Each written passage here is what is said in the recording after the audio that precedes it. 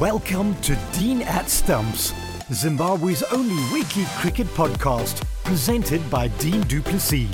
We bring you up to date with all the ongoing fixtures, domestically and on the international scene. We profile players, both current and former, and tell you all you need to know in the world of cricket.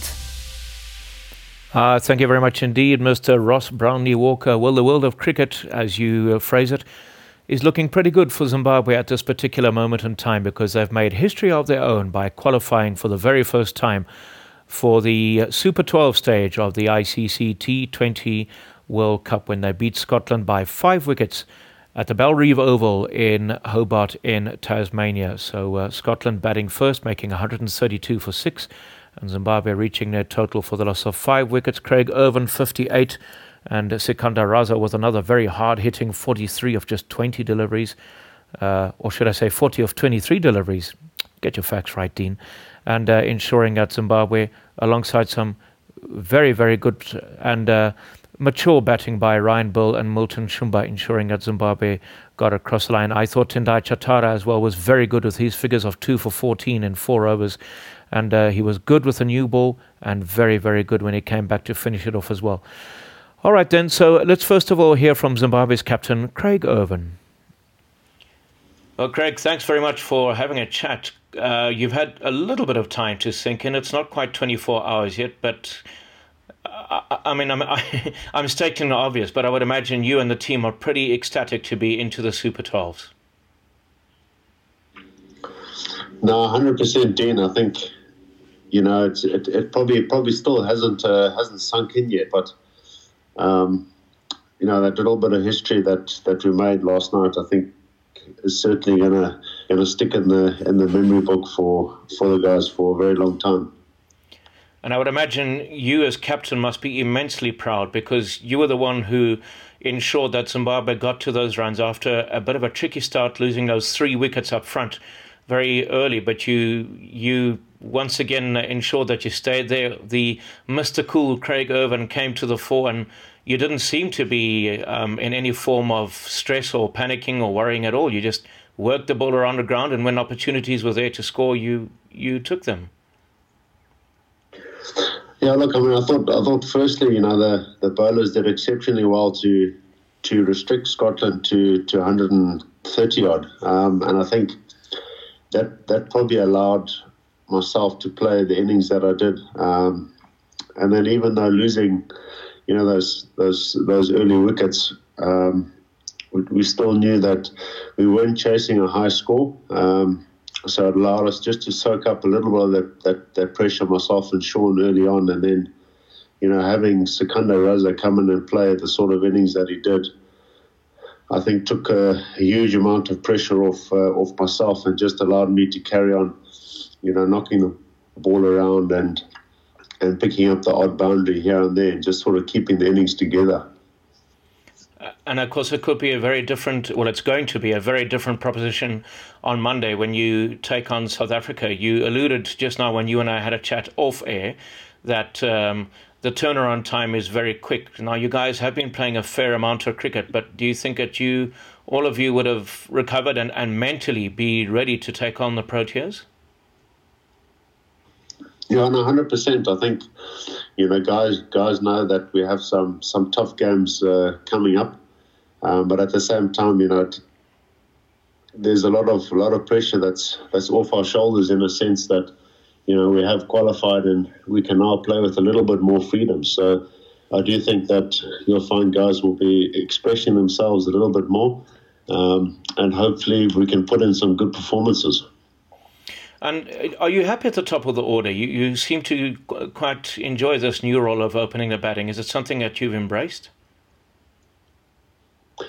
Yeah, look, it is a bit of a new role for me, although, I have pretty much batted at the top of the order for a while now, especially in the ODI format. Batting at 3 is you're facing the new ball pretty much. But it has been quite an interesting change, and I have enjoyed it. I think it sort of fits my game pretty well, where you don't need to force the ball as much, and you've got the fielding restrictions, so there are only 2 fielders outside for those first 6 overs. So it's something that I can utilise, and I think it allows me to play a longer innings because there's a little bit more time as opposed to coming in further down the order. Well, Craig, it's going to be I'm not going to keep you long. It's going to be a big game for you on Monday. And obviously you and the team have already alluded to the fact that you are pretty much up and raring to go against the Proteas. So wishing you and the team nothing but the very best. Cheers. Thanks, Dino. I appreciate it. And thank you for all the support from the guys back home. It really means a lot for the boys. You're listening to the Dean at Stumps podcast. He's just so cool and so calm and so collective. Well, certainly that's the appearance that he gives. What obviously he's thinking and what's going on inside, we'll never know. But good to hear from Craig Ervin. And it's nice to hear that he also says that you may see some of the top order playing with a bit more freedom. They haven't quite worked out. Well, it hasn't quite come off yet. But of course, who knows? Going into the next round, we may see someone like Wesley Madavere come good, or even Reggie Chakaba as well. You just don't know, do you? This format is such an unpredictable format. You just never know who will come good when it really matters. All right, so let's now catch up with Zimbabwe coach Dave Houghton, who was naturally very, very happy with the performance, and given the fact that Zimbabwe have qualified for the Super 12. Davey, thanks very much for agreeing to have a chat with us. From the very onset, you were very adamant and you made it very clear that you were positive that Zimbabwe would make it through to the Super 12s. But I guess it's one thing saying it, and it's another thing when it actually happens. I would imagine you and the team are absolutely ecstatic right now. We are.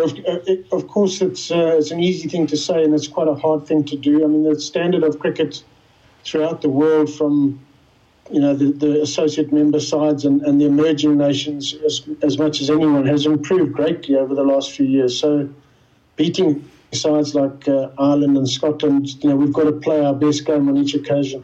But I thought throughout this qualifying period we played really well. The only game we lost was to the West Indies when they had an absolutely blistering spell of fast bowling. They bowled some perfect Yorkers at us at good pace. But other than that, we've done what I thought we would do, and we did it for the reason I thought we would do it. We had the best bowling side in this qualifying group. The turnaround time between games is very short and very quick, but what amazed me was that you certainly had a plan as to how to bowl to George Munsey. So although he scored a very good half-century, similar to Craig Ervin, but you never once allowed him to free his arms and to express himself. I just wonder how it is that you, in such a short space of time, would have gathered so much information to keep him as quiet as you did. Well, I mean, we've been watching the games, of course, but most importantly, the staff that work with our national side, we've got a very good statistician in Mafaro, and he does his work on each team a couple of days in advance. And literally, as you finish one game, he's posting on our WhatsApp group all the information we need on the next team we come up to play. And then the morning of the game, we have meetings, batting meetings and bowling meetings, and we go over videos and footage of the opposition. So, while we're playing a good brand of cricket, we're playing with a big smile on our face, and we're being positive on as many of the occasions as we can while we're out there. We certainly still do our homework off the field. I love the way you often refer to playing a positive brand of cricket. And just for the uninitiated, maybe just explain a bit that a positive brand of cricket doesn't necessarily just mean going out there and trying to hit as many boundaries as you can, does it? There's quite a bit more to it than just trying to hit everything for 4 and 6. No, there's a difference between positive and reckless. We know that. The thing for me, though, is if you have a choice to make out there, and, the scoreboard is telling you what to do. If you're getting behind the run rate or whatever, you don't need anyone to tell you. You just watch where you are with the scoreboard. And if we need then to pick an over and be really positive and try and get a big over of 15 or 16 to get ourselves back on track, that's the time to do it. And up in the first 6 overs of the power play in particular, I want us to try and attack the boundary as much as possible. So there's areas within the game. But I guess the whole positivity thing going through the team is simply this, that if you are stuck and you've got a decision to make, I want you always to take the positive option in that decision. I mean, I remember you as a player often saying, regardless of the situation that the team finds itself in, the only way to try and get yourself back on track is to be as positive as you possibly can. I just want to talk about this game against Scotland, the do or die game, as everybody was referring to it as. There were a couple of what I refer to as heartbeat moments. I wonder if you had something similar as well. For example, when maybe like when Zimbabwe were in trouble at 41 for 3, Raza and Craig Irvin get the innings back on track, and then suddenly they both get out. I had my little sort of moments where I pace up and down, my heartbeat picked up quite rapidly, opening and clenching of the fists and so on. What do you as coach do when you're in a situation like that? Well, I try and remain as calm as possible because I'm sitting in the dugout with all the rest of the team. And if they look at me, I want them to see me as calm as possible and having absolutely no doubt that we're doing the right thing. It's sometimes hard to keep that emotion in check within myself, but certainly on the outside, I will appear very calm. Look, we lose wickets, and the whole time I've been back in the last 3 or 4 months, we've come back from 3 down here and 4 down there, and, lost wickets at the wrong times, but we still got ourselves up and over the line. And I think the belief that the players are now getting in their own abilities and in the abilities of their fellow teammates is what's helping us get over these tricky situations. I didn't feel at any time yesterday that we were not going to win that game. There were portions of the game where I was a little disappointed that we'd got behind it somehow, but I didn't ever think we were not going to get there. And then when we saw yesterday, I suppose this is more of a lighter side of the things, when we saw Sean Williams get out, understandably he was furious with himself in the manner in which he got out. Now, you've probably worked with many players like this before. Murray Goodwin would have been another one as your first stint of coaching. How do you deal with a player who quite clearly needs to let off a bit of steam? Do you all just sort of, you're in a dugout, I suppose, so there's not too much room to give him space. How does a situation like that work with a player who needs to vent his frustrations and anger and disappointment? Well, he does get a bit of space. The good thing about T20 cricket is the change rooms are about 100 metres away from where we're actually sitting in the dugout. So he can go straight into the change room, chuck his pads on the ground and have a bit of time to himself without any concern of anybody else. The thing with Sean at the moment, though, and what I'm trying to get across to him is that he's an effective player in our team, whether it's with bat or ball. The batting's frustrating him at the moment because he's getting out to shots where he's walking off thinking, why didn't I just hit the ball hard, Yesterday was a good example where he literally he almost placed the ball in the guy's hands and he should have hit it into the stands. So it's a frustration for him, but he is a great contributor to us both in the field and with the ball in his hand as well. Okay, moving onwards now, Davey, big assignment. I know in your first stint as coach, you had a bit of an obsession in wanting to not only do well against South Africa, but beat them. So again, you don't have to travel. You're in Hobart. The game is on Monday up against South Africa. How are you and the team feeling about realistically beating a very strong but unpredictable side? I think we're pretty upbeat about it, but we're not in any way sort of bolshy about it. I don't think this is a case of just pitch up and we'll beat them if we play well. We have to do our homework and we have to really play our best game again. Our bowlers have got to be as good as they've been up to now, and our batting has got to be a little bit better than it's been. We're getting over the line with the odd 40 and 50 here. We need one of our players to get an 80 or 90 for us and make sure we get sort of 170, 180 on the board. It is, by and large, quite a good batting wicket in Hobart. The difficulty we've had with that is we've always had to bat under lights, and not something we do on a regular basis at home. But we're getting used to it now, and the guys are getting the pace of the wicket now a little bit better. But it's certainly not going to be a pushover, but it's our intention to bring our A game to the table every time. All the pressure's on the other half at the moment, not on us. It's all on the sides that we play against. So, there's a little bit less pressure on our games, and hopefully the sides feel the pressure from us in the game. Dave Houghton, thank you very, very much for your time, and wishing you and the team nothing but the best for the rest of your campaign. Thanks, Dean. You're listening to the Dean at Stumps podcast.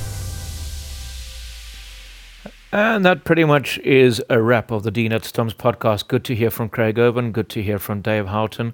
Craig Ervine as cool and as calm and as collective as ever. And Dave Houghton, who just speaks with a whole bunch of sense, which is pretty much what he's done throughout his career, be it as a player or as a coach, wherever he's been coaching around the world. Hey, thank you so much for listening to the Dean at Stumps podcast with me, Dean du Plessis. Enjoy all the T20 World Cup cricket that'll be coming your way.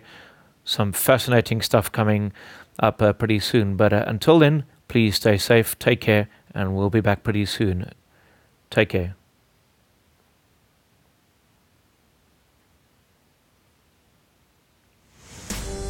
You've been listening to Dean at Stumps, Zimbabwe's only weekly cricket podcast, presented by Dean du Plessis. Join us again next week and catch up with all the action in the world of cricket.